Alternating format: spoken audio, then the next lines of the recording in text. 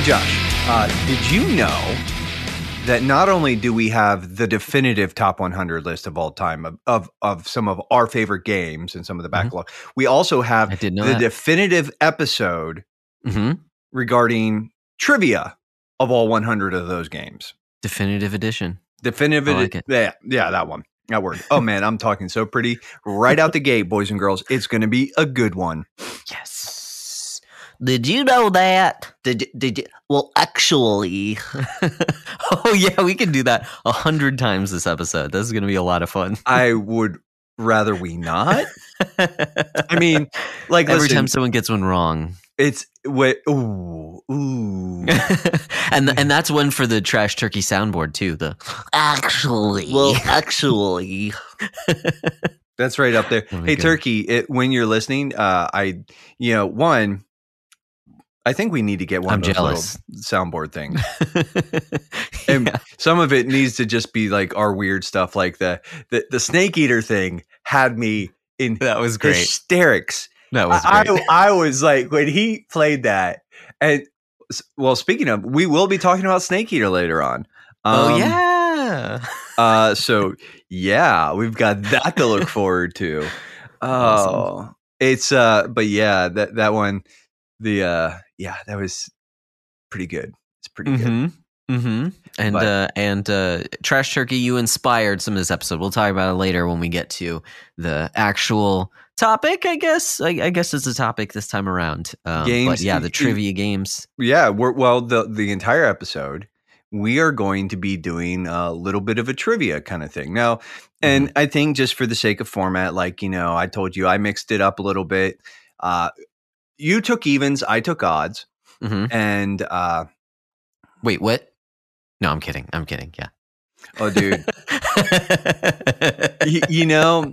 It's specifically to avoid that confusion, I texted you earlier. So yes. I know I was going to be very cross with you. Irate. A little irate. Yes. But it was a fun little side project. It's definitely like, if we ever do something like this again, you and I have both already said, like, way more prep time. Like, we need to just, because, I probably did, I had started it, got about halfway through, maybe like 10, 15 questions in, and I was like, oh, I'll finish it later on in the week. It seemed to be going on at a fairly decent clip. I sat down today to do it, and it was like 3 hours later, and I'm going, oh my goodness. 3 hours later. Yeah, exactly.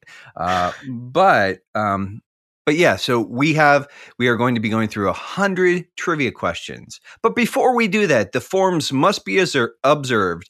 And you know what, Josh? Yep. It's been 2 weeks since I talked to you. It has. It's exactly been that amount. Once again, another fortnight has gone by. One more fortnight. I do like the occasionally, like when we sort of go off the 2 week rotation. I do think I'm going to start throwing. It's been an undisclosed amount of time since I talked to you.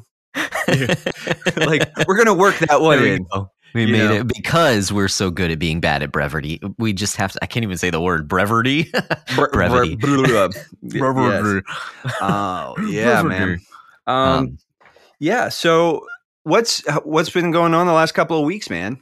Oh man, it's been nice. I've just been kind of chilling. We were talking a little bit before the episode. I've been kind of lazy lately. I'll be honest. Just with a bunch of different things I've been getting into for fun, and we'll talk about that for when the we get funs. to the. Yes, for all of the funs, all of the joys, all the for the lulz. For the yes, did it for the lulz. I did it all for the lulz. Oh gosh, are we referencing Limp Bizkit now? Anyways, I might have been. Okay, this is where we are. This is real life. I made it weird. But that said, no, doing good. Just I talked about it last time. I have my last class in front of me, and I am hardcore dealing with senioritis, where it's like, oh, this is such a easy class, and there's no due dates for anything. Like, I could literally submit all of my projects on the last day. It's not that big of a deal, and it's less coursework. just due to the nature of the course. So I've been like, I'll put it off. No, I'm not going to work on it. No, I should work on it. Nah, I'm good. So, don't do it, buddy. Yeah, I've been lazy, getting into other things, but it's been nice. But I do need to kind of like, okay, get back into gear. Yeah. 3-day weekend too. That does help. Doesn't help. You know what I mean. Well, I think dude, and this is a thought that I have for you specifically. Is like because you have been like hustling basically the last 4 years, school, work, all your little side gigs, and you're at the finish line, and you definitely like, you got to be aware of the senioritis, but like also, dude, like, I was thinking about like the 3-day weekend. Enjoy this time, man. Like, like it's like put a hard and fast sort of like, okay, like, hey, Tuesday, gonna come swing out the gate, swing, whatever, whatever yours is. But yeah, man, like, dude, you've been like running hard for 4 years, bro. Like, it's okay to breathe a little bit. Just, finish well, man. Like, you've got like sort of an easy like coast here now. And it's like, but yeah, and I'm not trying to like, I get it. That's totally asked for advice. But I just wanted to say like, man, like, hey, or whatever, counsel, whatever, like, yeah, you've been working hard. Enjoy some of that. Enjoy some of that time off. So that's awesome. I appreciate that. It's like I said, it's been nice. Actually, before we started recording, and I guess this kind of melds into the report a little bit, but I won't go fully into it. But I will just say that my wife and I have been started a new TV show. We've been watching The Orville, and Paul and Wesley will be pleased. Yes, that's where it's come from, and actually, a lot of my report will have to do with that. So double back around. Sorry, before I go into that, we've been watching that, and before we started recording, my wife was kind of like, "Oh yeah, I guess we won't be able to watch it together tonight." So just another kind of case in point, and I'm just like, "Oh, you actually like that show?" And she's like, "Well, I like watching it with you." So yeah, it's fun, and it's fun that we can watch it together. So, anyways, all that to say that yes, like this time has been me being lazy, but then using it like it's not just me sitting in front of the TV; it's me sitting in front of the TV with my wife or my kids. You know what I mean? Yeah. So there's a little bit more there, but that does kind of. As I was thinking back on the past 2 weeks, outside of just like the stuff that I've enjoyed, which we'll talk about in the report, the media that I've consumed, really the thing that sticks out to me is just the time that we got to have for patrons. You've heard it. Or I mean, it's available to you. I don't know if you actually heard it, if you actually listened to it, but got to sit down with Paul and Wes, and my gosh, it went so much longer. Surprise, surprise, went way longer than kind of we had expected. Talking about Marvel, the cinematic universe movies, and it was like almost 4 hours. I mean, the whole time it was like 3.5 hours of audio, dude. It was ridiculous. I was like, dude, they don't even need me to like. Keep that train going. So true. So yeah, that was a good time. And we talked about a lot of different things. Some recommendations came out of that. And so I've been on a bunch of different stuff, but that was, as I'm thinking back, like that was definitely one of the highlights of the past 2 weeks, but I've been good. How have you been over the past fortnight? Pretty good. I'm actually sort of gearing up, and I think I texted you a little bit like, so next recording, I'm going to be out of town. I'm going to be in Ohio, helping with a youth camp. My buddy's the director. Nice. It's an OPC youth camp. That's in Nate Park. So we all play nice. Anyways, so I'm going to be headed out to Ohio. It's for lovers. It's for something. I thought Virginia was for lovers. I'm sure lots of different states. I've seen that, but Ohio is for lovers. Is that really, really like, I was going to say hardcore emo song. It's not hardcore, like hardcore music, hardcore. Hawthorne Heights. Okay. If you've ever heard it. So slit my wrist and and black my eyes. So I'll fall asleep tonight or die because you kill me. Oh my gosh. It was like an emo. It was like over the top, just like, wow, whiny. And I mean, yeah, talking about slitting your wrist. Like, I was going to say, wow, that got dark. Yeah. That got dark, dude. It's oh, wow. And there's a reason I did not listen to a lot of emo. That's why. But yeah, so I mean, we're kind of gearing up for that. I'm actually, so I'll be out for 2 weeks of vacation, and yeah, I'm kind of just I'm amped for it. It's going to be you know, Megan's starting summer vacation, like, so. But as far as like the last couple of weeks, it's just kind of been like, yeah. I mean, it's been fine. You know, it's not been like terrible or anything. I did, I think, post in the prayer thread, just kind of like the same old. It just seems like there's like, you can never just like come in and do your job without there being some sort of tension or drama or stress.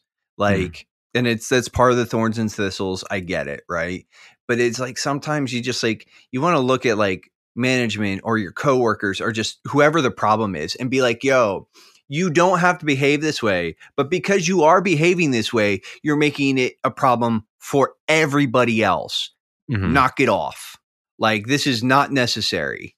Like, but that's also, you know, so it's not my job to fix them or anything. It's like, you know, I just got to sort of come in, put my head down and, you know, get through it. And it's like, you know, but yeah, it's been just sort of like, you know, like we talk about it all the time. I love my job, and there are good days and bad days, and the good days are really, really good, and the bad days are not so great.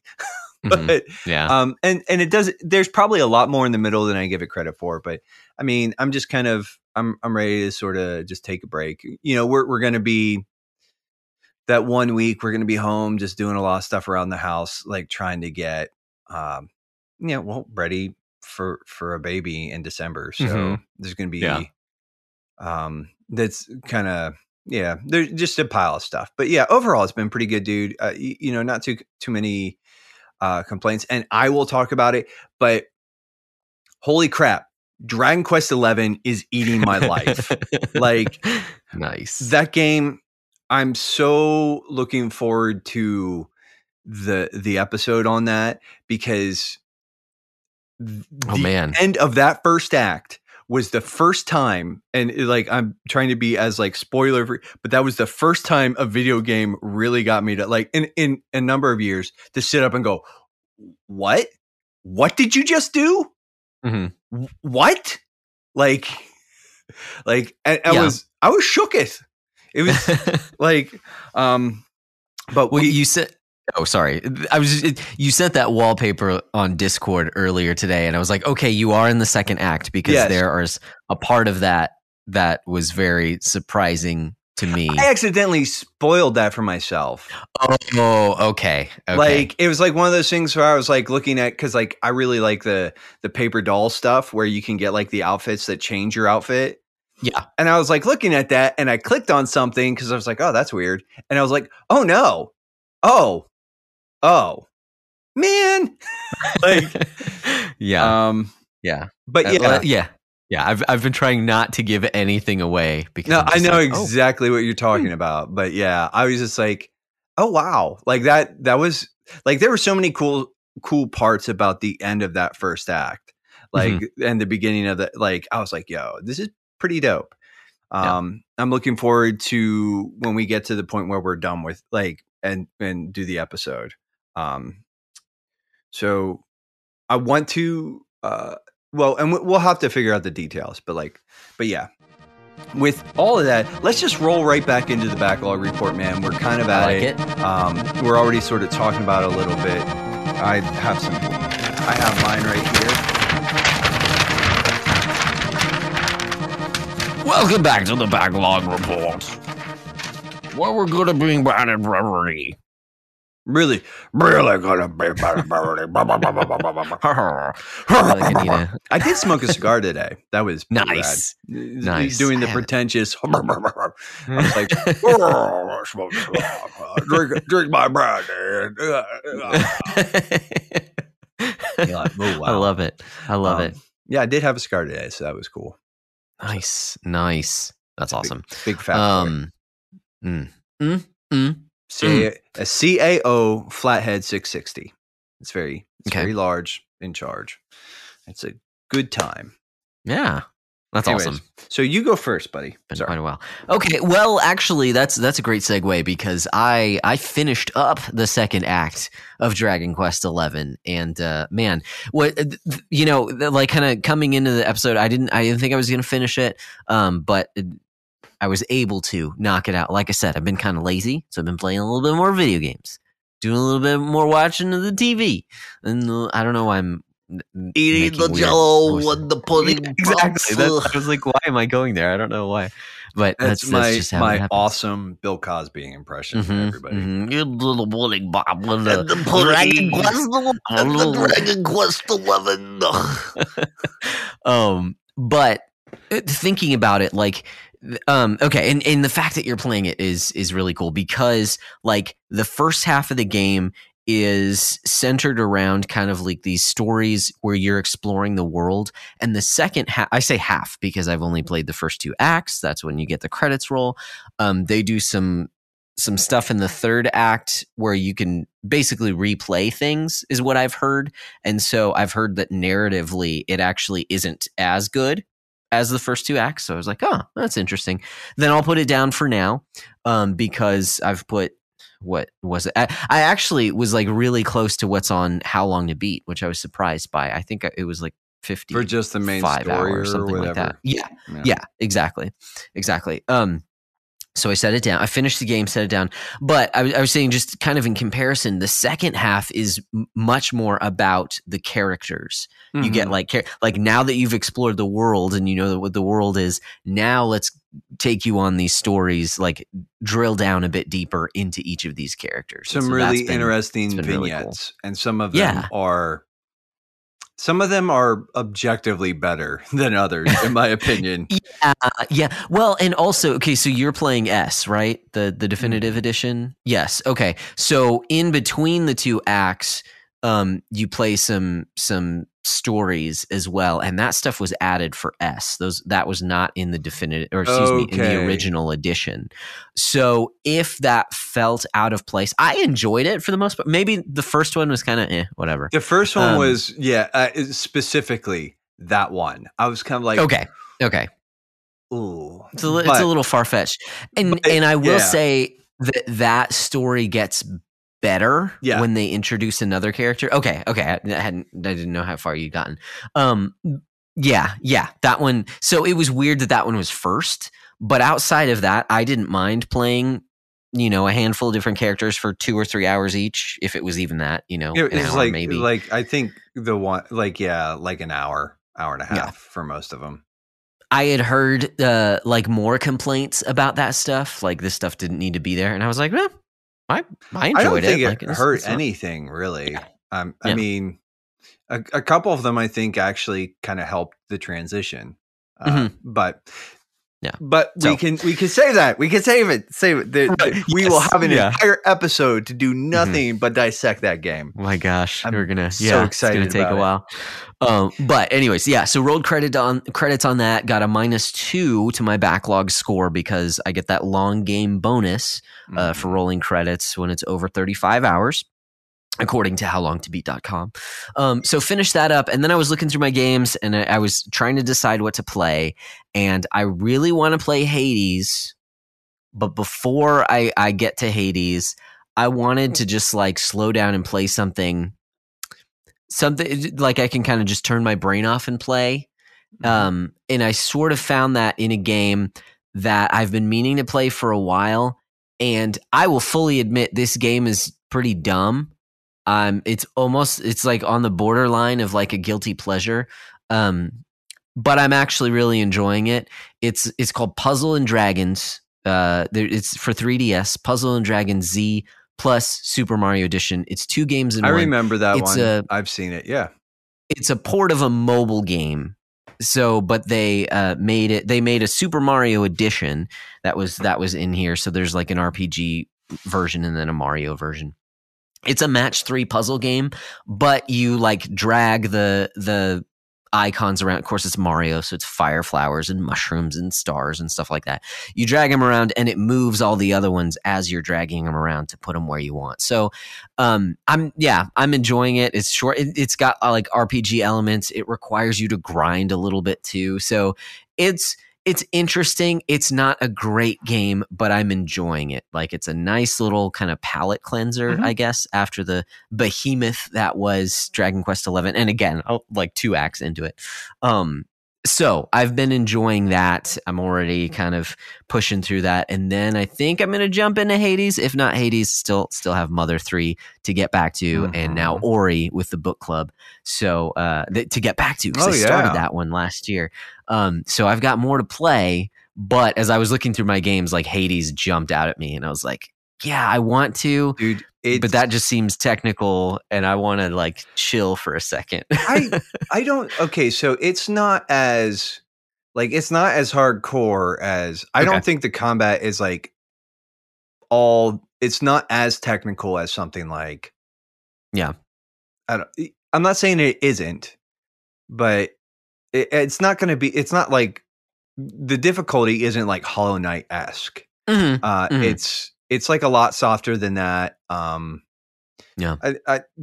not going to say that it's easy, but there is a technical element. But like honestly, I thought it was like easier to play through than it. A lot of Hades is just the build. Like once you start finding, like you start unlocking the different weapons, and you start like you'll find like you like some buffs and boons better than others, and like a good build, like the first time you get like that really like you'll find a build after a while that just clicks, and you'll just like run Romper Stomper all over the game. And then you don't really have the option to play that way again for another 10 games. But I gotcha. It does. I mean, like, I don't know. Like I said, I didn't think it was like as technical. But I'm not discounting the technicality of it all. And dude, I've been actually listening to the soundtrack for Hades. It's so freaking good. It is. I love Darren Korb's work, but like, holy moly, that one's like, it's like it's got like some like metal kind of like almost like Megadeth vibes. But then it's got like this sort of like Mediterranean flair thing going on too. Nice. And it like he blends the two of them, and he's got like he does like some synthy stuff, and it's like, dude, it's so good. Like it's like 10 out of 10. I recommend the soundtrack to that game. Like I listened to it, and like those tracks just like get me like pumped. Like just they're so good. Like sometimes I was listening to it the other day, and there's just nice. I'll need to start listening to it then, because I did the physical edition for Switch did come with a download code. Of course, I could always go to Spotify and listen to it, but now I own it as well. So I did claim that. And so I have it downloaded. Well, dude, and if you listen to it without any interruptions too, like without the dumb little like Spotify commercial breaks. I'm not saying it's not like a coherent album, like it's not like, but it's just like man, you just like, and of course like there's a couple like it's my favorite Supergiant soundtrack, and I like all of them. I think they're all like. Awesome. But that's sweet. That's sweet. I had to pull it out because I did, like the games that I want to play next, I try and kind of like set out so I can kind of remind myself. And so pulled out Hades, and I forgot it's got this tiny little mini art book, which is pretty cool too. So this art is interesting. Good. I almost actually used this one because Hades was one of mine. Interesting little fact. Oh, yeah. All of the characters have really detailed 3D models, but because of the perspective of the game, you almost never see them. Whoa. Dude, that is crazy. The amount of work that it seems like that would take. But that's awesome. I'm kind of into it. Yeah, dude, and I'll be honest, like there are so many games I want to play, especially looking at this top 100 list again. I'm like, man, these are good games. Mm-hmm. Listening to the Reform Gamers episode on Final Fantasy VI gave me the itch to want to play that again. I've got some Google Play credit that I'm sitting on, and I'm like, maybe I'll do the Pixel remaster on my Android tablet. I have it on my phone, and it's like one of those things where I'm like, I'm actually thinking about buying a little thing for I have a DualShock 4 that's synced to my phone, and I'm thinking about getting like a little harness thing that I can just boop, and do it that way. That would be sick. Does it have controller support? I think so. I hope so. I don't know. If it does, even if it doesn't, I can do PS remote play. Okay. Nice. I may or may not have done that for the casino in Dragon Quest 11 because I was like, I don't actually want to play the game. Like, I don't need the TV on, but I'm going to like just run this slot machine in the background. Yeah, gotcha. Yeah.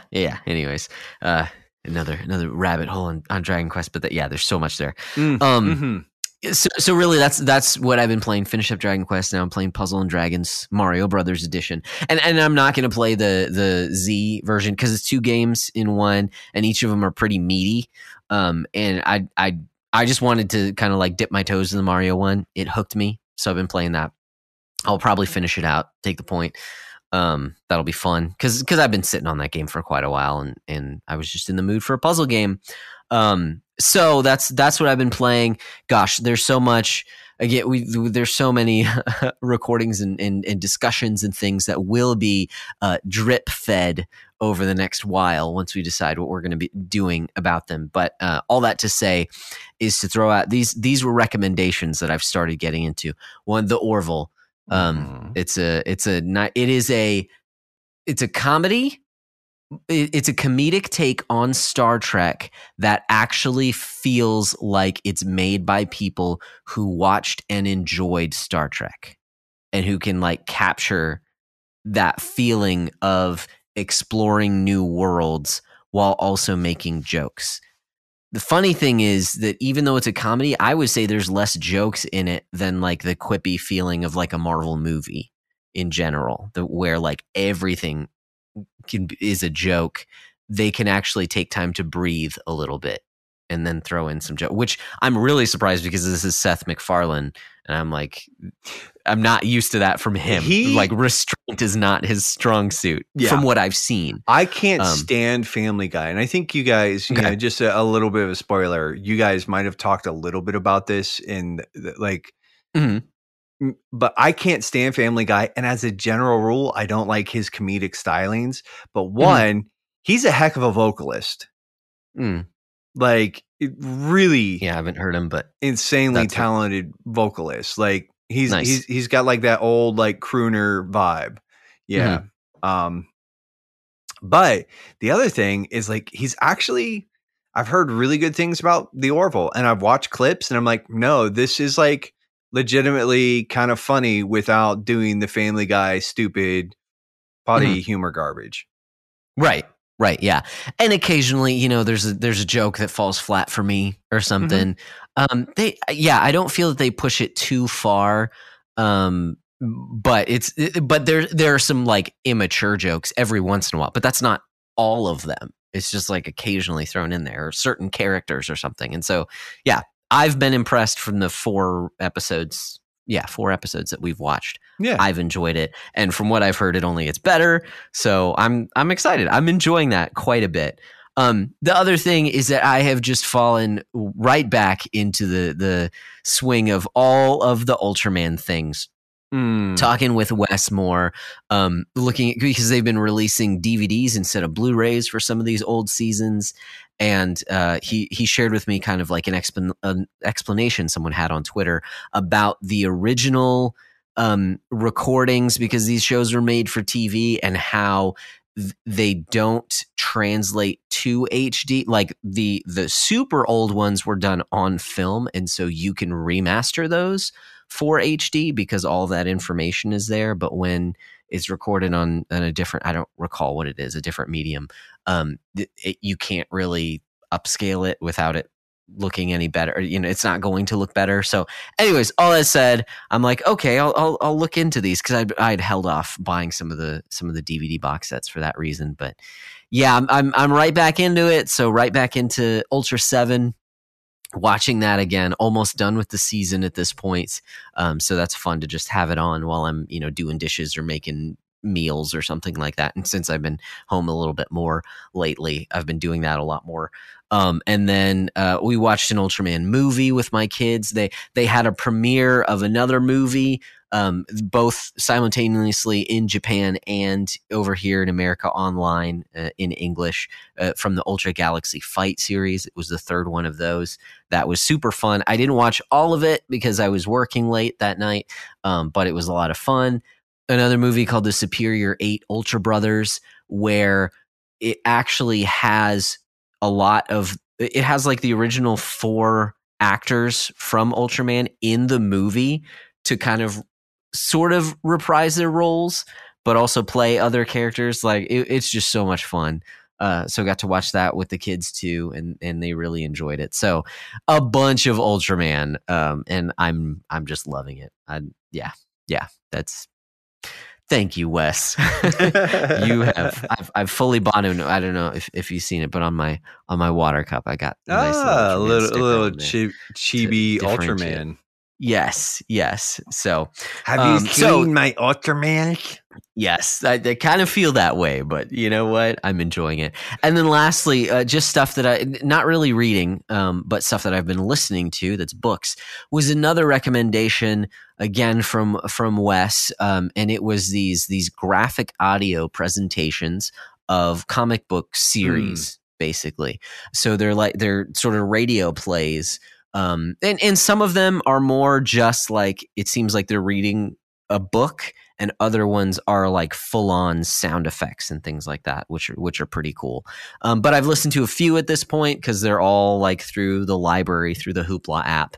I listened to a Captain America story called Liberty's Torch, which is all right. Yeah, I enjoyed it. First half was better than the second half. And then the 1984, because so traditionally I actually haven't like read a lot of old comics. So it's cool to kind of get some of these old stories. So back I believe it was 1984, the original Secret Wars comic series, I listened through that, and that threw me for a loop because that gets weird. Like it's really cool. Dude, comic books are freaking crazy. They're a blend of soap operas and sort of retellings of mythologies, and just like, well, it's like we in the one chat, right? You and I was like, dude, check out the history of the Vision. And it's like, right. He's a synthezoid, an android, right? Created by Ultron, and who's like at some point in time, they actually, like in the comics at one point in time, they said like he has Simon's Wonder Man or whatever, his soul, but it's really just like his mental template or whatever. It's so bizarre.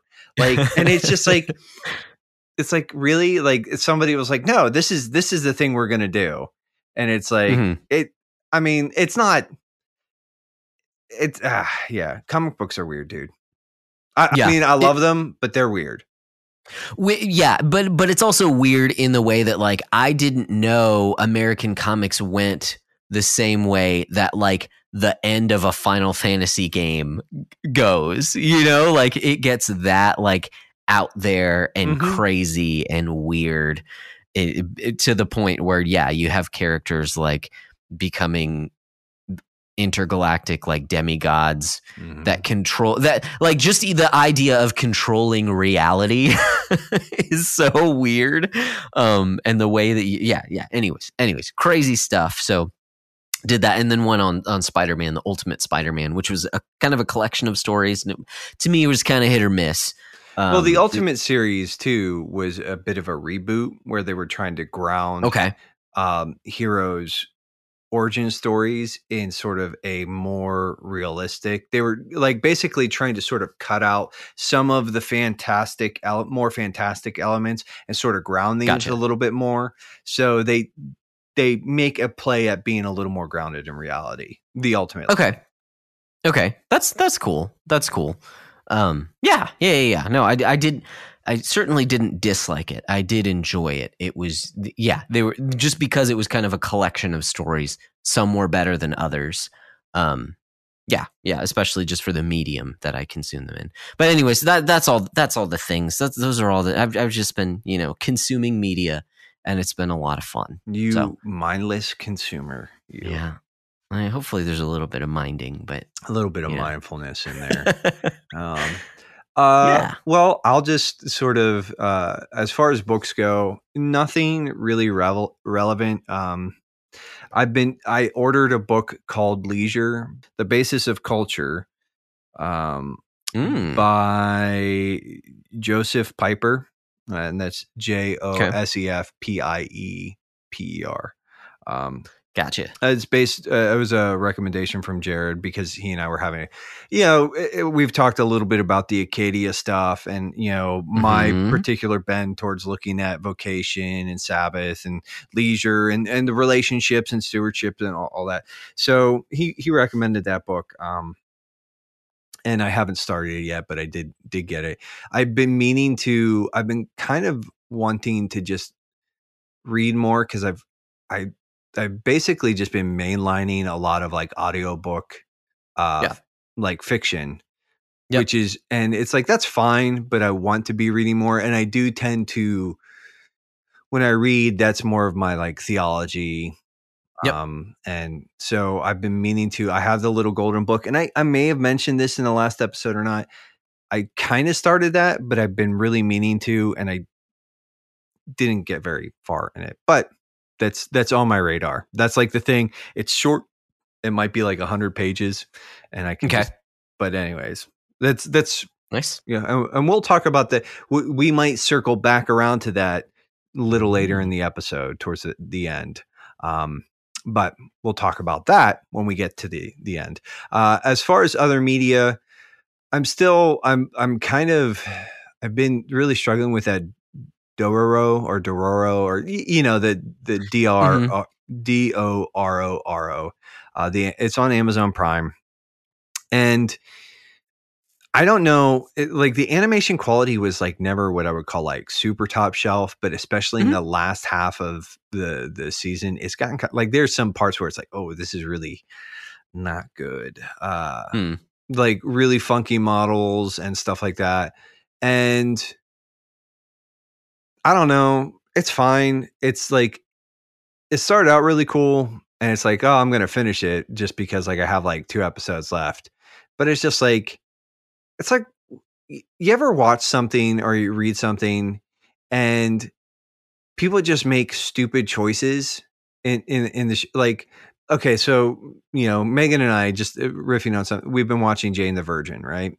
And there's this one character who she's just a moron, and I hate her because she's an idiot.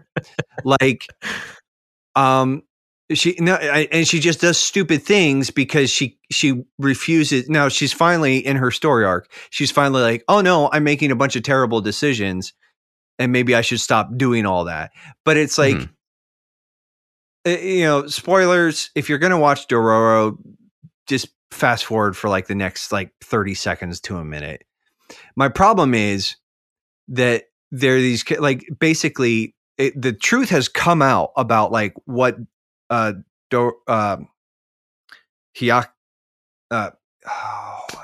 main character. There's 2 main protagonists. Hyakimaru is the one who is like sacrificed to the demons, and they took his arms, his legs, and his skin, his eyeballs, and all that stuff. And he's like the cool part because he kills demons and he gets body parts back, right?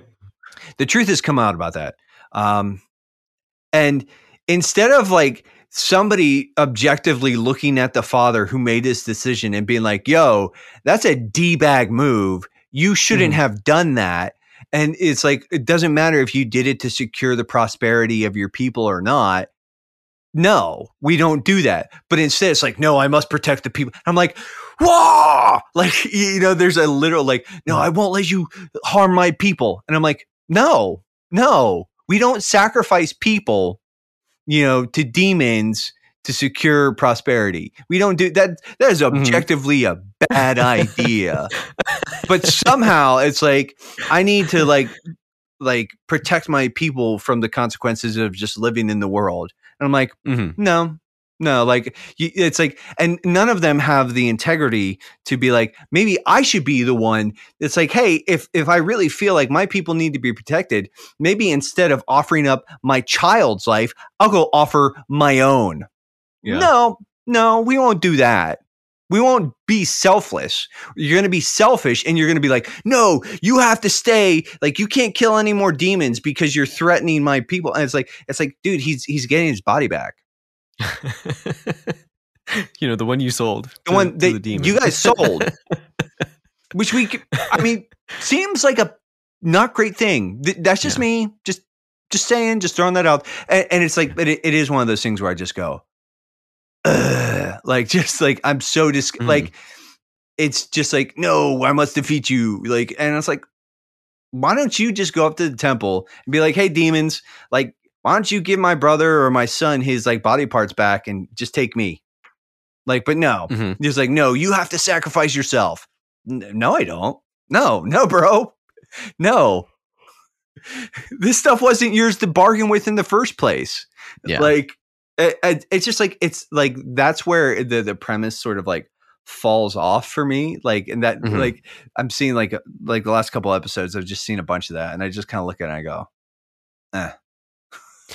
Do you think any of that stems from kind of the cultural position that Honor has? It might. I think too. It might just be like dated storytelling too, because it is based off of the Osamu Tezuka, right? So it might be some of that. I don't know. And it could be just like cultural thing where it's like I don't get it because I'm like, yo, this. No, we don't do that. This is wrong. Yeah, this is like objectively morally wrong, and like you guys are complicit in this because you keep sort of like. But yeah, so yeah, I don't know how that all sort of pans out. Yeah, so that's been pretty much it, man. It's cool. Like, I mean, like I said, I'm watching some other stuff, and it's like I need to clear out some of the slate. I want to finish. Dororo. There's some stuff I've been watching on like Crunchyroll or whatever, but I'm just kind of like, TV is not like I fall off on TV so quickly. Like I get into it for a while and I'm like, but then it's just after a bit, I'm like, okay, like move on. So moving on to the games that I've been playing lately, you know, so since I beat the whole Warlords of New York for the Division 2 stuff, still sort of playing that with Deuce and Parker. And my brother-in-law, Adam, has actually sort of hopped into the mix occasionally too. So nice. He's been playing that for a while. And so like the four of us have hopped on a little bit. So that's been kind of cool. Yeah. Wait, that's such good radio. I just threw my phone on the floor. I threw it on the ground. You can't buy me, Mr. Hot Dog Man. If anybody gets that reference, yeah. It's not my dad. It's a phone. Wow. Wow. Oh man, that kind of threw me off. So been playing that still.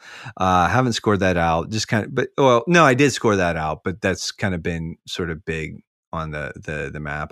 I'm enjoying that. So I'm kind of plugging away at Link's Awakening still. I'm in the temple where you have to use like the ball to knock down the pillars and stuff. It's like the seventh. It's the sixth or seventh. It's late. It's one of the later temples. I'm not enjoying that temple at all. Like I'm half tempted. Like I don't know. It's like it's not my favorite. That's all. It's not my favorite. Yeah. So there's that. But yeah, and like I said, I've been playing Dragon Quest XI. I'm loving the mess out of that game. Dude, I was kind of like on it, like and not just because like I think I was a little JRPG'd out for a while. Yeah. And honestly, as much as I love the Dragon Quest games, I was just like, eh. But legitimately, like mechanically, let's just be like honest. This game's not really. I like a little bit more technicality. This game's like fine. Right. Like it's mechanically, it's passable. More often, and full disclosure, more often than not, I just put it on auto fight, like fight wisely, and I just run around and stomp on things.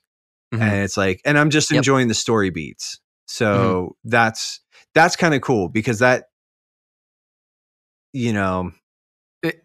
So for one thing, I think it's the easiest Dragon Quest game I've ever played. I'll throw that out there. The other thing is I can totally see what you're talking about because there's something about like the first part of the game, like it's hard to capture it. I loved it immediately. I'm just like, this just feels good. But like I can't pinpoint why because it was more like comfort food, you know? It's just like, I know what this is. It's not gonna like if that's not what you're feeling, like you could totally be like, well, this is bland. Like I've done this before. Like this is just, But to me, it was more just like a really, I don't know. It's like watching old episodes of Dragon Ball or something. It's just like, this is just great. Like I love. It just speaks to me. There's something there. But I agree. Like it's nothing. I could totally see where someone plays the first couple hours of this game and they're just like, what? Like why is this so special? Like. Yeah, you keep playing. You definitely got to like put some time into it, like because like, and it's unfortunate because I really wish they would have done something to make the combat sort of pop a little bit. Like I'm not saying even break with the formula, but like do something that makes the combat stand out a little bit. Just I don't need you to go on full like crazy break and boost from Octopath or Bravely Default. Something like that might have been helpful or cool. And honestly, I might just like, I've kind of been thinking about like I mentioned in the Discord, I'm thinking about when I'm done with this, going back through and doing the Draconian challenges, just seeing like if the harder difficulty like scratches that itch a little bit more. I'm loving the game. I'm just, I'm going to be really honest. The mechanics are kind of like, mechanically, it's like, it's not like, if we gave like number ratings, there's a reason it'd be like a 9 instead of a 10 because I'm like, well, mechanically it's just boring. It's fine and it's fun and it's functional. And so you can't like peel points away for that, but it's like, it does it's classic. Yeah. And which is fine. Yeah. But I'm just saying like, when you put it in the same sphere as something like an Octopath Traveler or that has like really great turn-based like technical combat, it's like, okay, like, like they're kind of in the same family, but one of these is like, and where I would say that I do think Dragon Quest XI's story is superb. Like it's masterful, but Dragon Quest XI is awesome and I love it. And I keep telling people, I'm like, don't be stupid like me. Stop sleeping on this. Like play it because it's awesome. So there's that. Also, and I posted about this in the Discord. So yeah, you did. Oh boy. I friend of the show, Logan from TRG, for whatever reason, decided he needed to play not only My Name is Mayo 1, but 2 and My Name is Mayo 3. I guess like I think it's kind of obvious why.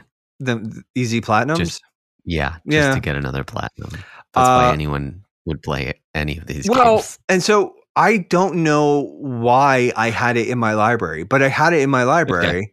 It's like, I was like, okay, Logan's been playing these. I'll see. Maybe there's something more to this. And there really isn't. There's not. It is literally, you just hit the X button a lot. Wow. But, and I would say there is something a little bit like what's kind of fun is like, you tap the button, right? And as you go through, you sort of unlock, like, there's a sub trophy sort of system in the game, and you unlock these different like little story beats, and they're not great, but it is it's interesting enough to sort of get you through most of it. And I was like, and they tell like these weird little stories and vignettes, and it's like, it's okay, like that's kind of clever, but it's like, it's just not a good game. It's like, I took the points in the beatdown because I was like, no, like, I played this stupid thing, and even though I regret it, I played it, and it's not on my backlog anymore, and I got the platinum. And even though it's like a dirty platinum, and it's kind of like, I'm taking the points, and if anybody wants to fight with me, like, you can go pound sand. I don't care. Like, I suffered for an hour and change through this dumb thing. Like, I will take the points. Yeah. But it's not good. I don't recommend those games at all. Like, I mean, if you are sort of the trophy hunter type, yeah, there you go. But honestly, I think you can, like, you'd be better. Just my recommendation is you'd be better off playing like a Telltale game. Like, okay, you know, Wolf Among Us, or the Walking Dead, the Borderlands. The Borderlands Telltale game is a ton of fun. So, I mean, Sweet. like, those are a little more enjoyable in my opinion, and like they're a little more time intensive, but they're still pretty low effort. So, but all that being said, I did, so that -2 from My Name is Mayo would have put me at -6, but I did I pulled the trigger on a couple of things. I ended up buying, and let me pull up my handy dandy GG app here. I had it pulled up. Let's see if I have the wrong list pulled up. Way to go, Nate. That's a good thing to do. So I bought there was the remaster or whatever for Quake that was put out on modern consoles not too long ago. I picked that up for like $5 because that's something that I think it's got online multiplayer, so that's something I can play with the Lukes. But also it's Quake, which is that's a fun, dumb, like, shoot things, rip and tear kind of deal. I also, there's this like indie darling that has like sort of been on my radar for a while. It's got like kind of a really neat aesthetic, and I listened to an interview with the game's sound director and composer. It's called Unpacking, and it's really just sort of a gamified version of Packing, but it's like everybody kind of, it's like one of those things where there's a lot of people are ranting and raving about it. And it's like, it just seems like one of those things where I think there will be a point where I just want something atmospheric, but kind of chill. And like, it seems like it's going to vibe. So, and so I purchased that as well. So the -2 points that I got through wasting my time with My Name is Mayo were pretty much shot right out the gate because of those two acquisitions. And speaking, so my backlog score is still at -4, which I'm okay with. But speaking of the backlog beatdown, let's just sort of move into the things that we think are cool and you should check out. GG is the official app of the backlog beatdown. Okay. And GG, if you're not, which it's may or may not have a silly name, but we like it, and we like Charles. It's a letterboxed app for your video game collection. You can create custom lists. You can rate and review. You can see what your friends are playing. If you're interested, there's a paid version. Like, you can have a subscription, do it yearly or monthly. There were some early access people that was like, got like a super sweet deal. But if you're in that pro tier, or the elite tier, I think is what it's called, you do have access to features a little earlier. You have a role in his Discord, and you have a little more access to Charles. But like I said, we like that app. We like Charles. And, like I said, we like it so much, we made it the official app of the Backlog Beatdown.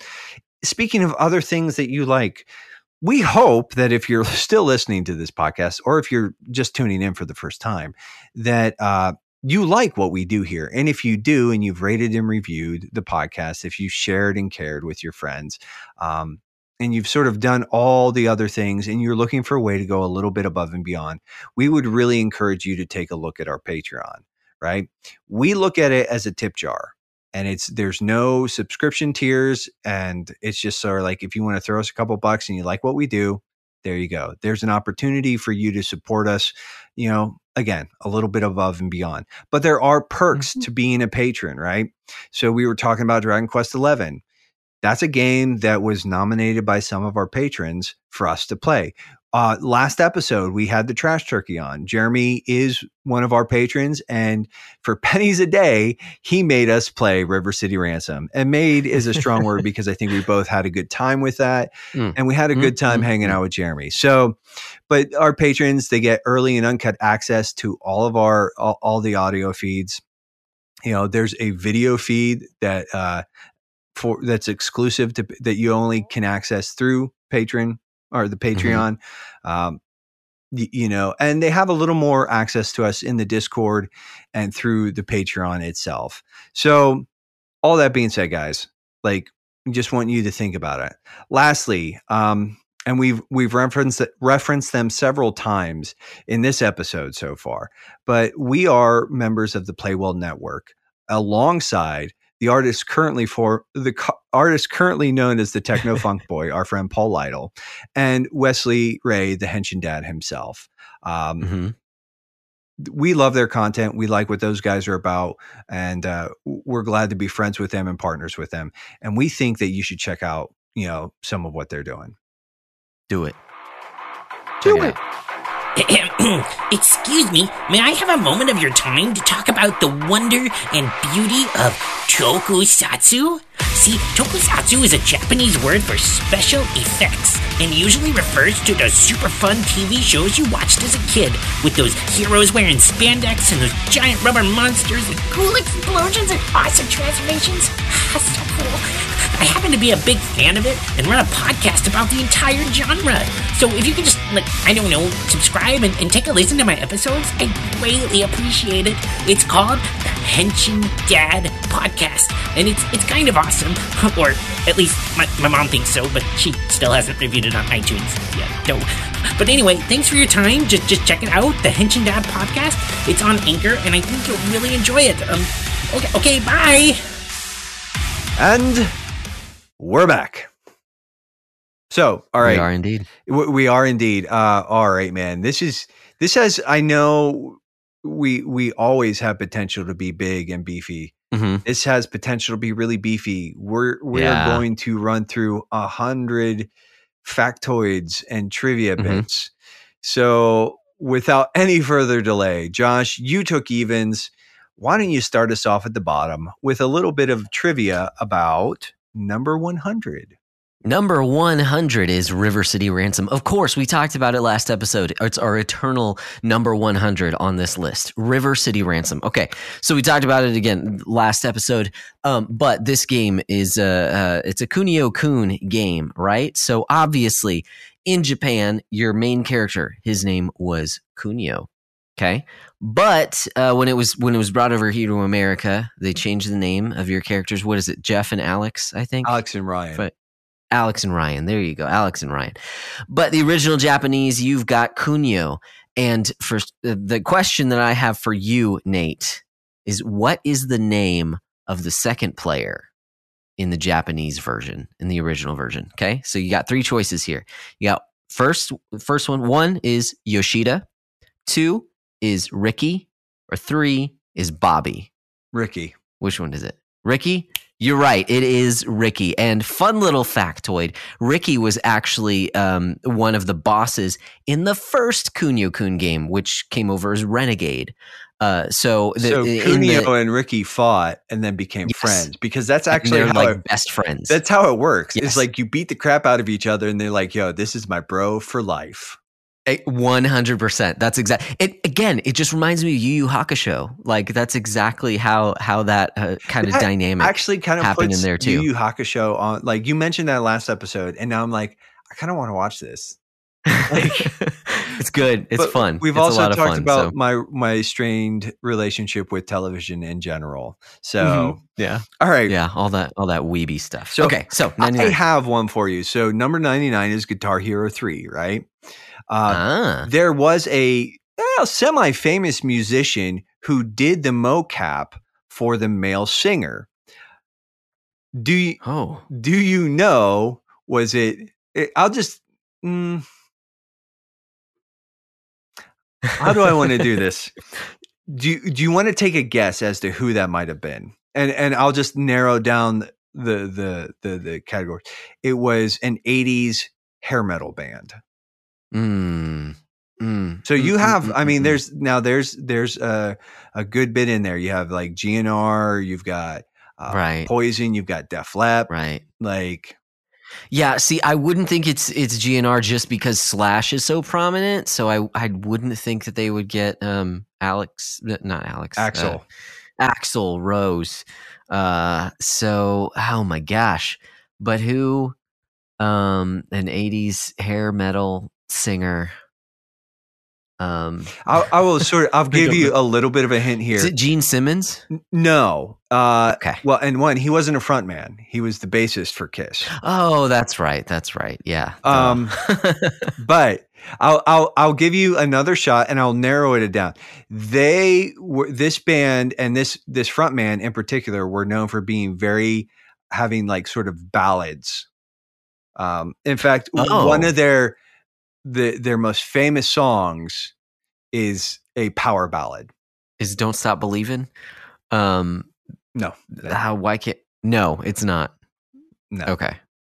So it's not. It's not Journey. Yeah, yes. Yeah. And I couldn't think of the guy's name. So, and I don't know any of the actual musicians for Boston, but that's the next band that kind of, when you see 80s, like power ballads, those are the two bands that come to mind for me, but I can't think of the name. Do you yield?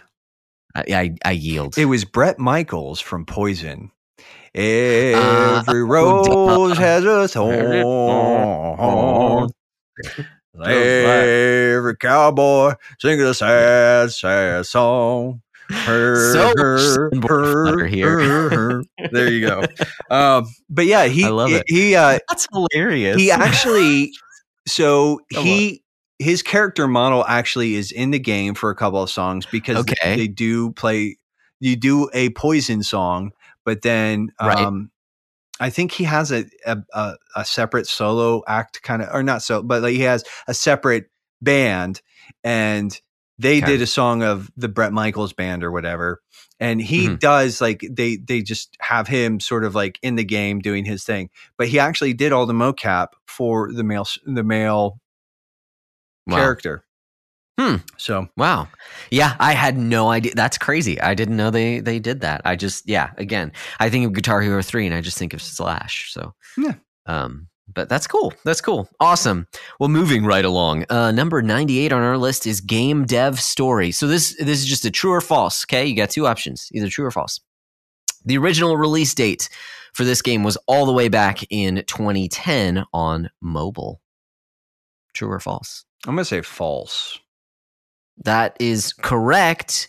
It is false. Now, it's true that it was released on mobile in 2010, but it was released on Windows in 1997.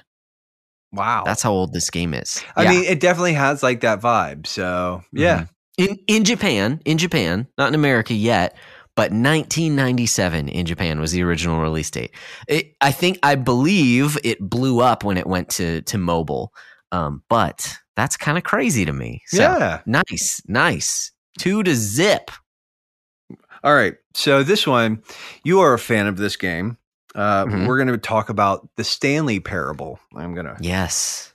Oh, I do like So the Ultra Deluxe version just popped out on the market, right?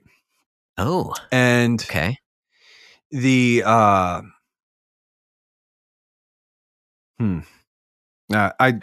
didn't always. So let me actually just read my notes. The Ultra Deluxe version released April 27th this year, 2022. Right. Okay.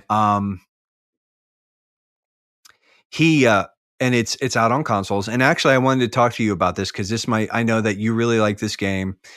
Mhm. I might tap into some of our funding to pick this up so that I can play it and we can have a conversation. Sweet. So, but that number is actually significant. And just sort of, do you know what 427 means in that, like, or what other use that has in the game? I don't. If I were to take a stab in Take the a dark, stab at maybe it's a password to open a door. You're close. It's actually Okay. Stanley's ID number. Okay. Gotcha. So there you go. yeah, it's there were lots of interesting factoids, lots of like sort of scenario ideas that they threw out, and like there's all sorts of like gag stuff in there. Oh, yeah. Reading all the factoids actually made me say, like, maybe I really need to talk about, like, Josh, about picking up this game. So there's Mhm. that. It's Yeah. also got a trophy in the PlayStation, like, where it's like you basically don't play the game for 10 years. Yep. Yeah, I know that one was on Steam. I didn't know it was on PlayStation as well. Yeah. Yep. So I'm like, It is a thing. there's something that I'm really appreciative of, that sort of level of trophy design. I'm into This that. game plays you. Yeah.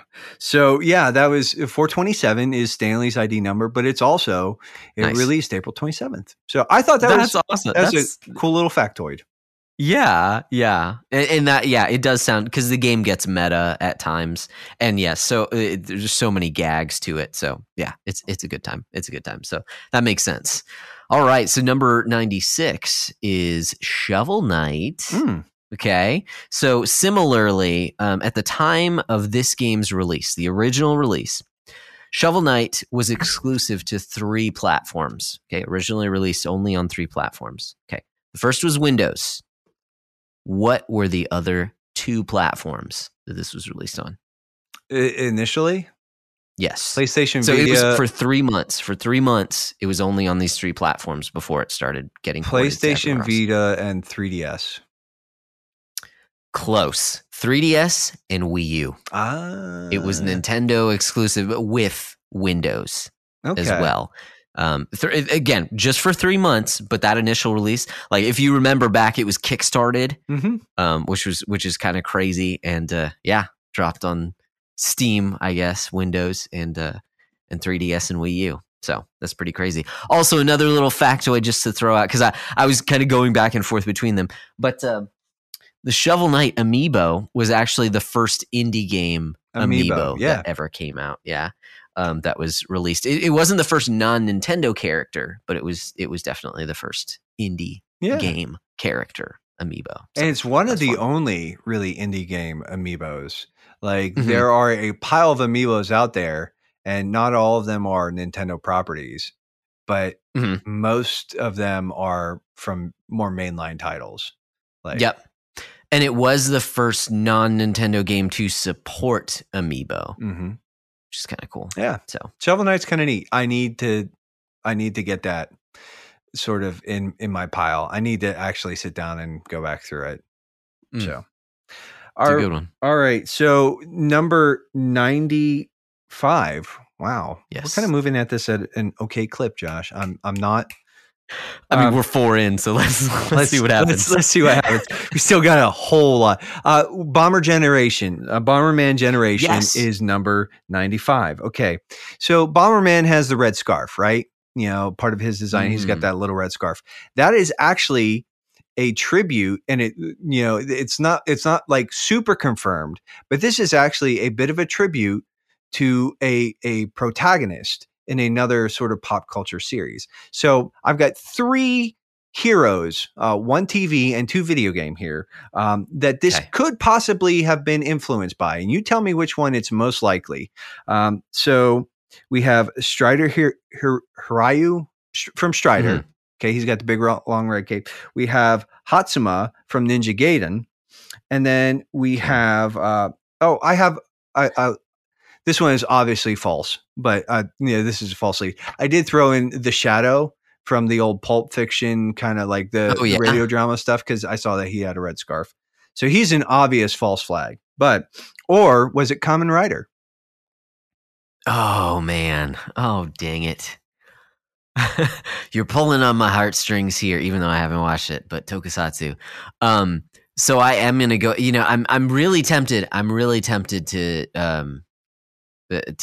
go with oh my gosh, what was the second? The first one was Strider. The second one was Ninja Gaiden. I'm really tempted to go with that just because it's another Konami game.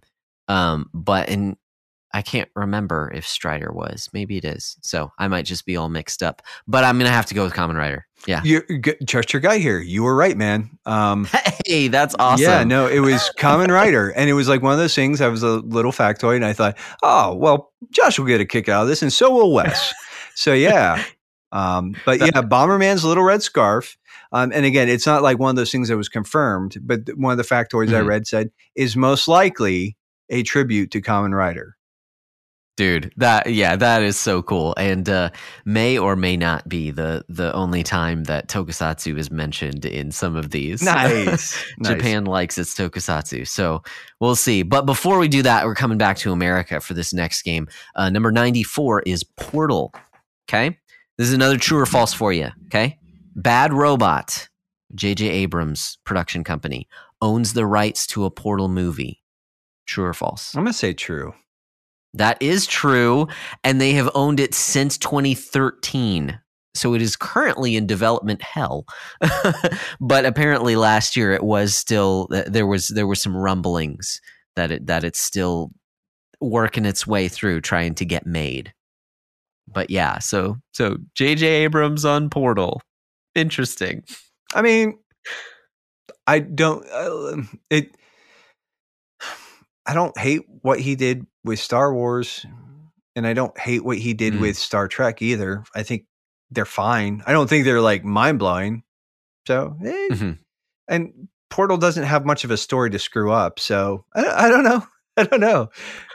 I mean, see, but kind of Portal's strong suit is its ending. So I don't know what J.J. Abrams would do to mess up the ending for that. Yeah, I don't. We'll see.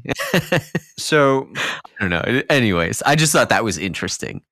That there are rights to a movie that are out there. So this is sort of a pick one. Well, no, you know what? I'm just going to turn this one into a factoid. I was going to do a true false here, but so Yu Miyake, we're talking about Katamari Damacy here, right?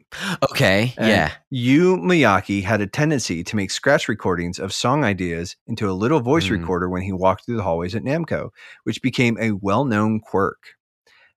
As a joke, he put one of these scratch recordings in the title song on an early build, leading to the now iconic "na na na na na na na na na na na." Yeah, opening theme to Katamari Damacy. I just thought that I thought that was really interesting. That because that song is like it's not really an earworm, but it's kind of an earworm. Like you hear it and you're like, oh yeah, okay.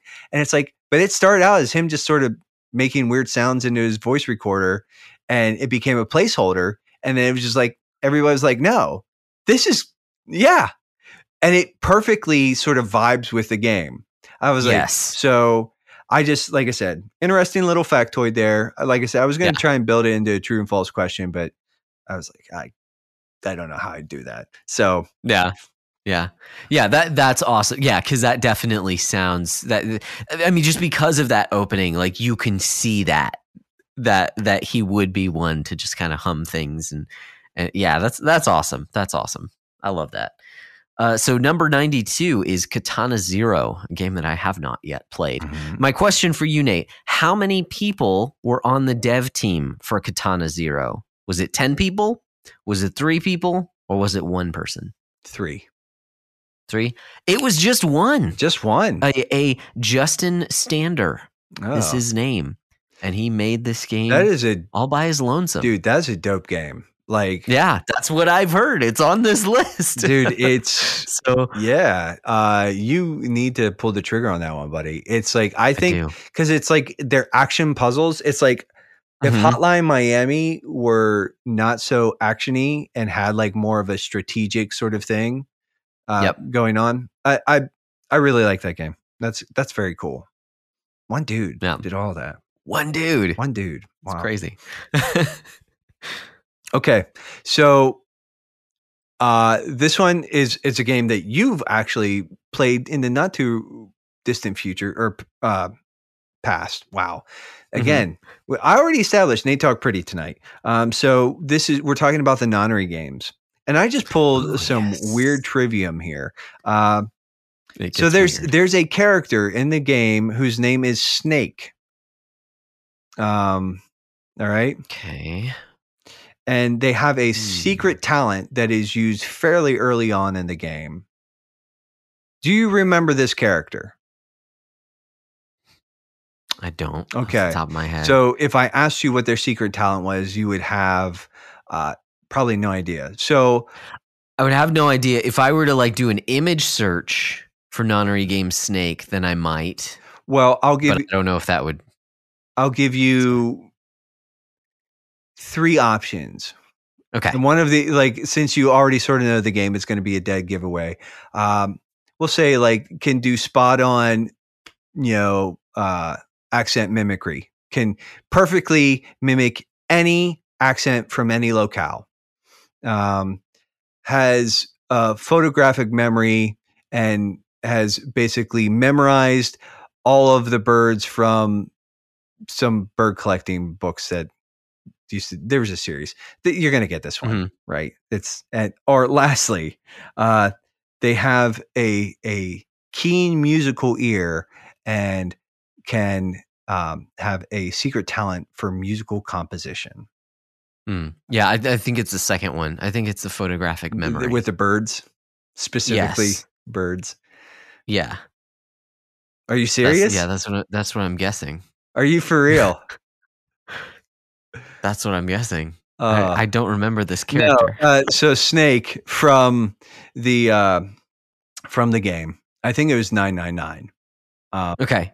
Yes. Yeah. Because that's where they actually had. Okay.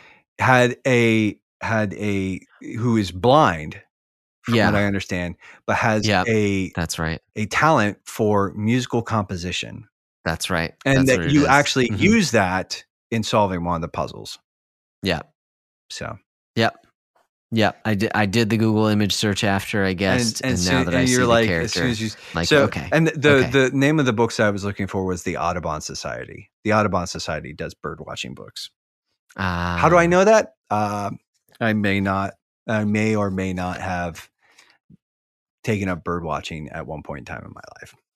Ah, interesting. The more you know. It was very short-lived. Oh, man. All right. You sit there with a cigar. I like that. Okay, number 90 is NBA Jam. And so this game was released on a number of different platforms, right? But originally it was on the arcade. So we're taking that into account. Okay, there's NBA Jam, there's Tournament Edition, there's all these different versions. Okay, one of the big things about NBA Jam, and I've never actually played the game, but from what I've heard, one of the big things about this game are the cameos, the hidden characters in the game. Okay, my question: true or false that unlockable characters include Bill Clinton, Hillary Clinton, Donald Trump, and the Fresh Prince of Bel-Air? I know the Clintons are in it. I don't know about Donald or Will Smith. I'm going to go with false, just because I feel like Will Smith and Donald Trump are sort of red herrings. They're meant to throw me off. You're right. Donald Trump is not. The Fresh Prince of Bel-Air is in one of the versions of the game, but Donald Trump is not. I was thinking like totally when it came out, like he just had a different persona then. He was just some rich dude, and so why not throw him in the video game? But no, he's not in there. But you're right. Both Clintons are in there, which is weird to me. I didn't know Hillary was a thing back then, but cool. I guess so. Number 89, Donkey Kong 94. All right. This is a true or false sort of statement here. Okay. This was the first Game Boy title designed with enhanced features specifically for the Super Game Boy. It added a set of color values to the game. Yep. And a background that looked like a Donkey Kong arcade cabinet. True or false? True. Oh, yeah, that's true. That is true. Yeah. Mhm. I thought that was I pretty played on Super Game Boy when I was younger. Okay. Yes. So that was just an easy sort of like pitch right down the middle for you. But yeah, Because the way that the Super Game Boy worked is it really the original Game Boy only had 4 colors for its palette, you know, like the green, but 4 shades of green. And so Super Game Boy would change those 4 colors to basically whatever you wanted them to be, and it had these set palettes. But with that Donkey Kong cartridge, it actually used more colors that were only readable by the Super Game Boy. So you still got the 4 shades when you played it on Game Boy, but when you popped it in the Super Game Boy, there were a few more colors in there as well. So yeah, it was pretty cool. yeah, I really like that game. I thought that was pretty cool. So. Yeah. Super All right, Game number Boy was kind of 88. a neat thing. Yeah. Yeah. Oh my God. I mean, it's funny nowadays the thing as an adult is to have your TV experiences on a handheld. Yeah. Back then it was to have your handheld experiences on the TV. We are regressing. Yeah. And even playing 2-player was pretty cool like that too. But okay, so number 88 is XCOM 2. I've got another true or false question for you here. True or false? During development, playtesters found that the game was too punishing. And so Firaxis. Yeah, I don't, whatever it is, yeah. But anyways, they rebalanced the game to make it more accommodating to new players. I find that hard to believe. I'm going to just say false. You're right. You're right. It's actually the opposite. During playtesting, they found that it was too easy, and so they made the game harder. So, yeah. I can attest to the difficulty in that game. It's frustrating. But and now you know why. And now I know they did that on purpose. All right. So this one, we're sort of veering into pop culture a little bit. But in Mass Effect 2 had a number of fairly high profile actors performing, doing the different roles. Okay. And so I'm going to, Cal Rieger was played by Adam Baldwin. All right. Okay. Miranda was voiced by Yvonne Strahovski, and Arya was voiced by Carrie Ann Moss. But that's not the first time or the only time that the three of those have worked together on a series or a project. Now we're talking about a television show, but those 3 actors and the actor and those 2 actresses actually worked together in a television series. Do you know what television series they worked together in? I'm just gonna go out on a limb. Is it why can't I think of the name? Oh, I'm drawing a total blank. Is it a sci-fi series? Not really. Okay, then it's not the one that I'm thinking of. Were you thinking Serenity or Firefly? Yes. Adam Baldwin, yes, was in Firefly. He's also, he's awesome as Jane in that. But do you want to take another guess? Or actually take a guess. Well, I mean that was exactly what my guess was. I just couldn't think of it. So they actually all worked on Twin Peaks. the I wish the show Chuck. Adam Baldwin played the role of John Casey.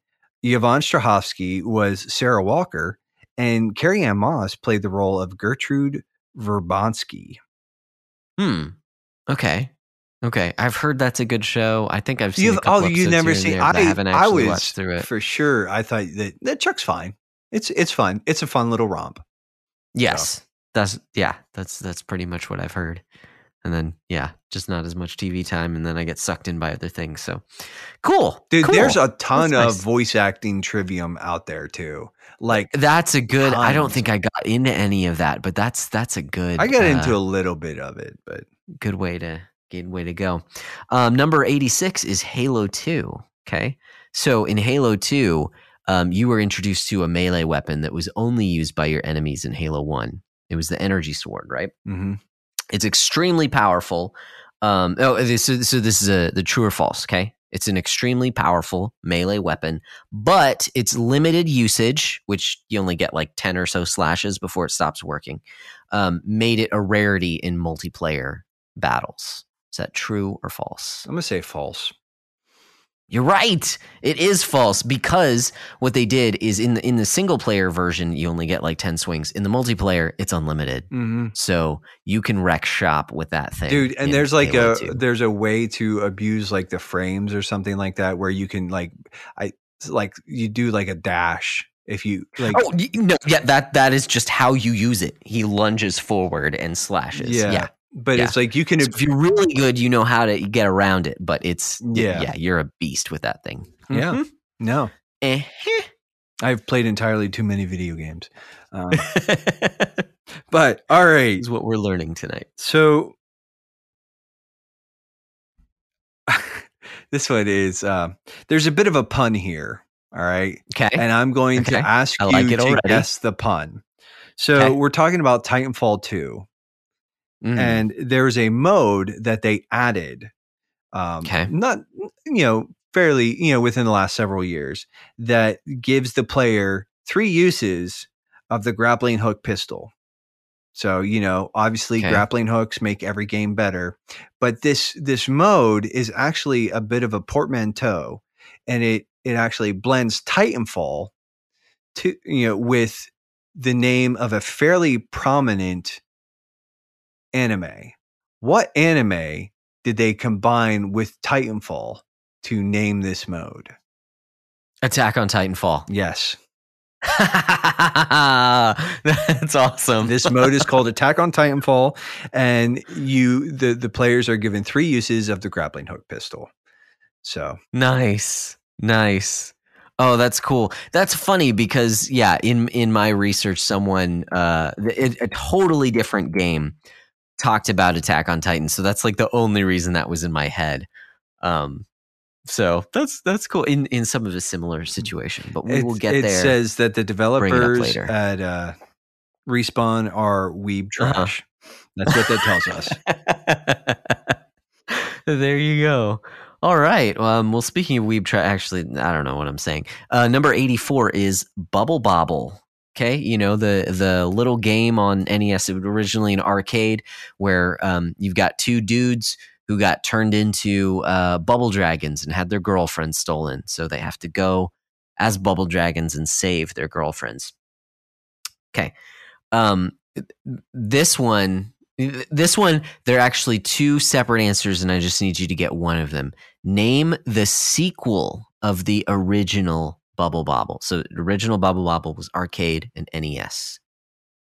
There's a sequel. Do you have any idea what the sequel? I'm just going to say Bubble Bobble too. So yes and no. It's either I would have taken either Bubble Bobble Part 2 or Rainbow Islands: The Story of Bubble Bobble 2. That's right. There are 2 completely separate games with 2 completely different styles of gameplay that are called Bubble Bobble 2, which is I just thought was really interesting. No, that is. I mean, I knew there was going to be a hook in there somehow, but I was like, I have no idea. So I don't know. This Bubble Bobble 2? It's esoteric. Yes, very, very close. Very close. Swinging and miss. Technically, that part is on the front of the box.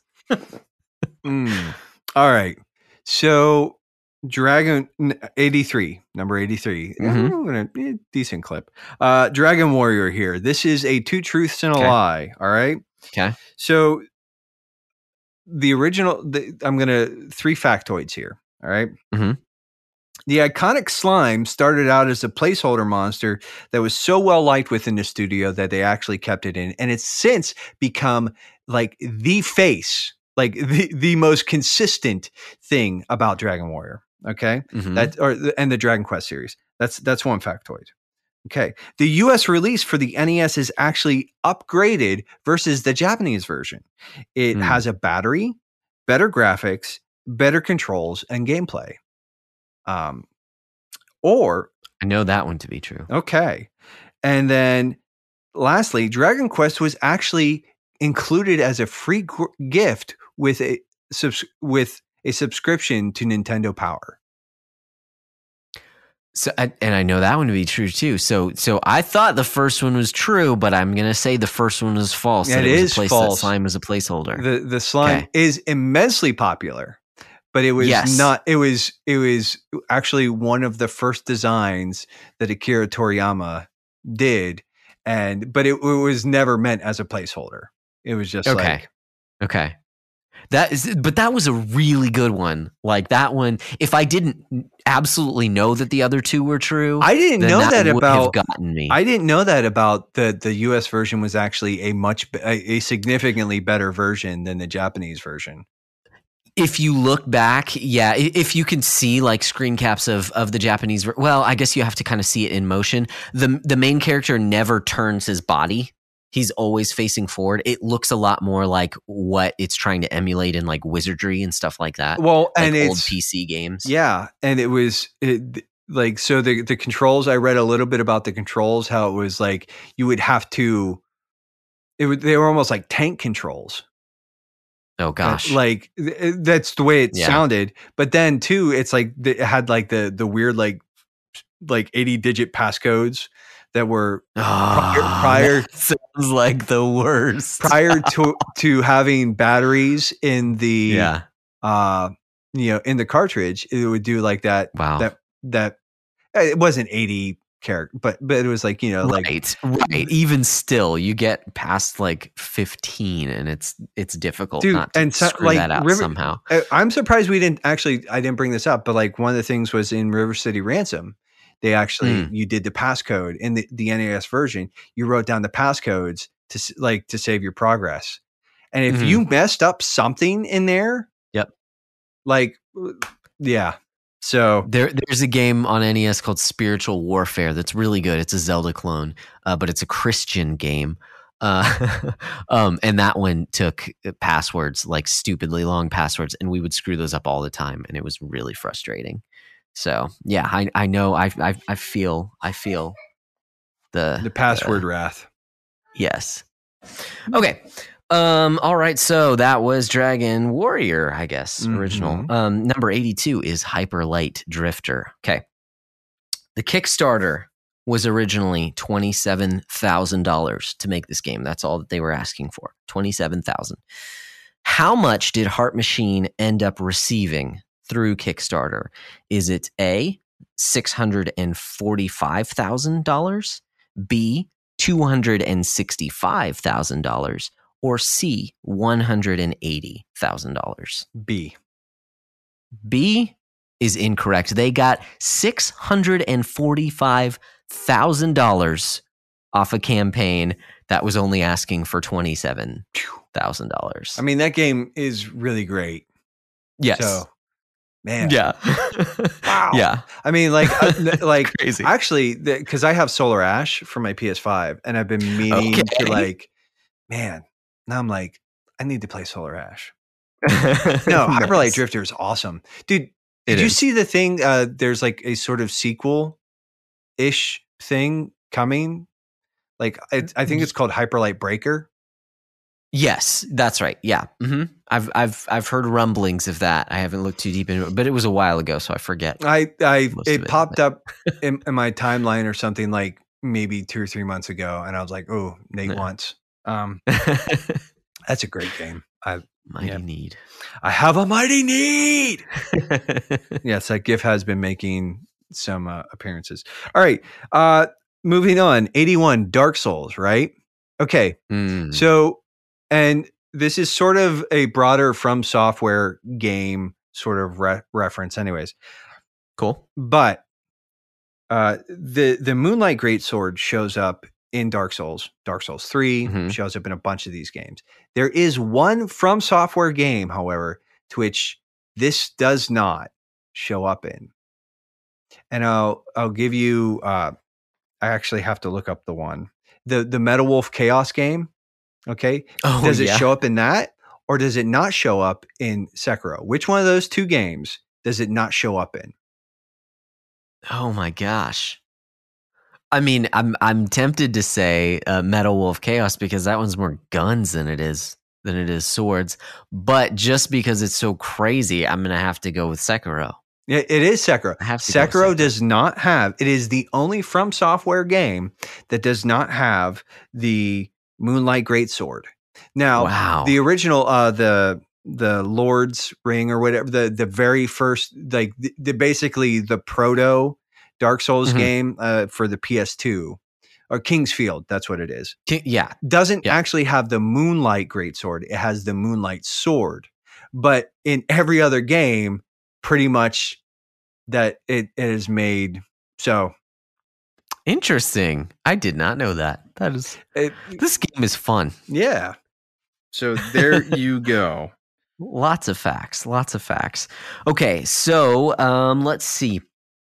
Next up, number 80 is Xenoblade Chronicles. So this one's a fun one. There's lots of different facts here. So Xenoblade Chronicles, originally it was only slated for a Japanese release on the Nintendo Wii. What caused Nintendo to release this game in North America? Do you remember? Wait, say this again. Originally, Xenoblade Chronicles on Wii was only slated for a Japanese release. What was it that caused Nintendo to release this game in North America? So I know that Bravely Default, the only reason it came to America was that there was basically some people found out about it and basically started like a bunch of Facebook groups petitioning Nintendo and Square Enix to bring it across the pond. Mm-hmm. I would assume that it's pretty much the same thing. Some fans got a hold of it and basically just annoyed Nintendo until they gave in. Yes, that is absolutely correct. And there may be some differences in the details there, but it was called Project Rainfall. It was to get Xenoblade Chronicles, Pandora's Tower, and The Last Story over here in America.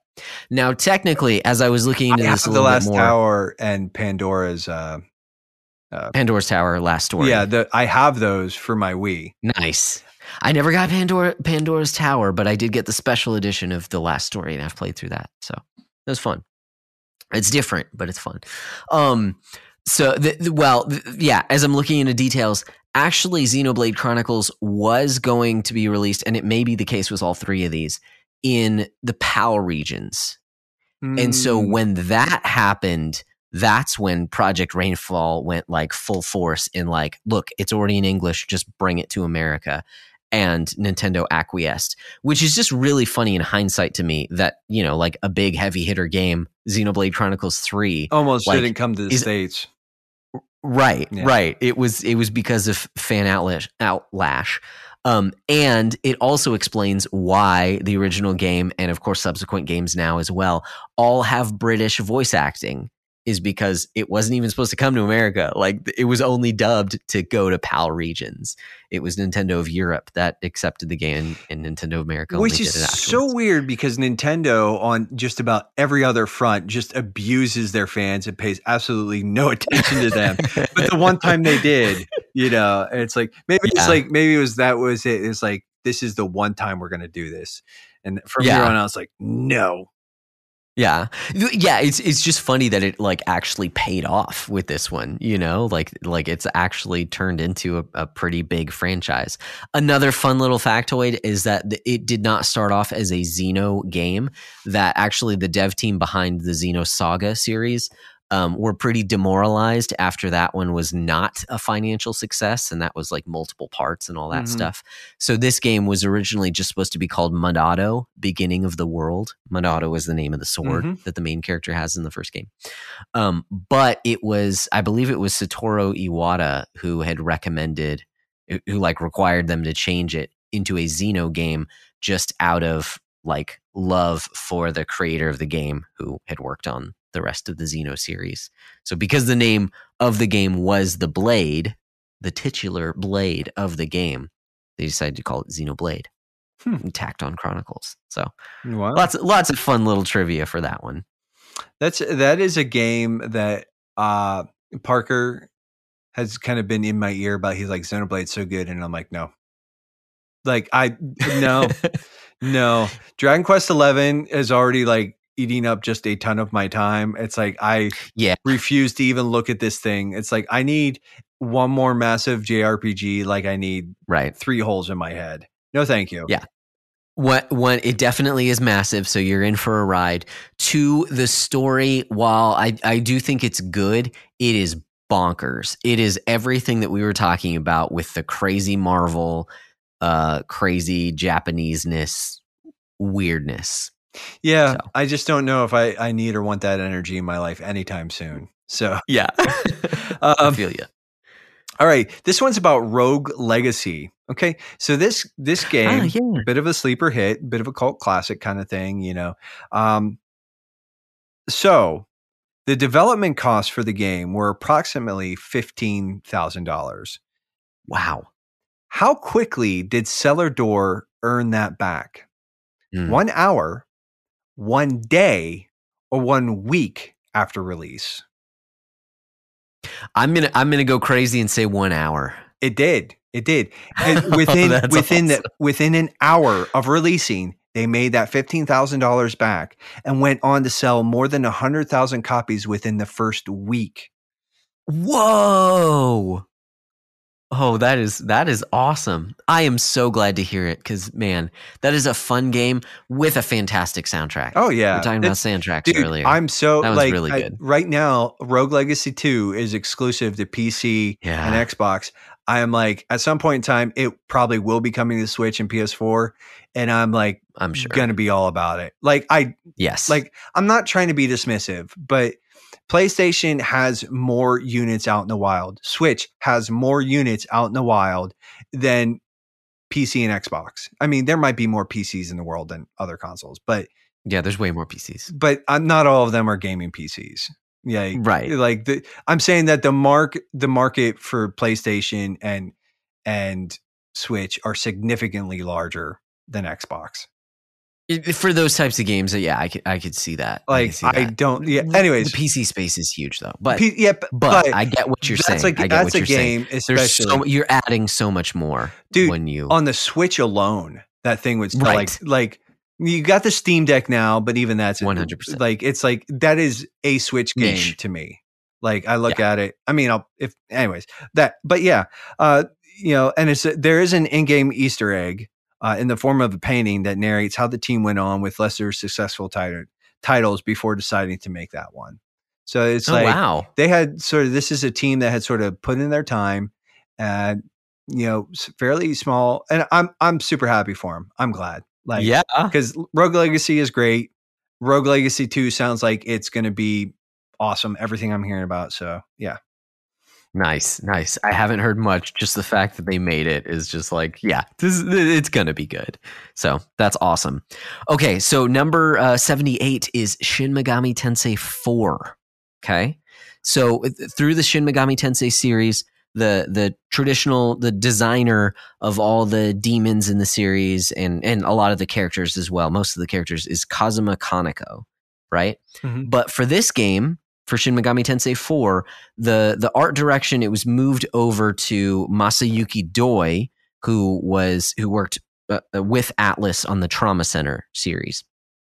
It was his first game kind of heading up the art direction. However, the decision was made to outsource a handful of the demons because there were just so many in this game and they wanted to get some new designs as well. So, true or false? Okay, this guy, his name is Keita Amamiya. He was hired to do some designs on the game because the director was a fan of Kamen Rider. True or false? True. You're right. It is true. Keita Amamiya was a designer of some of the enemies of Kamen Rider. He did designs for the show. And if you take a look at some of the high-level angels within the game, it's some like insane, crazy designs. And I had a hard time kind of forming this question. I just thought it was such a cool fact that I had to include it. So I'll drop a link to where you can see some of his designs because they get kind of crazy. But the fact that he worked on Kamen Rider as well is like really cool, and that makes sense because Kamen Rider is more. It's like the most adult out of the tokusatsus, not adult, but you know, like more geared towards older people than just straight children, like the stuff that I like. But Yeah. Oh, that So- one.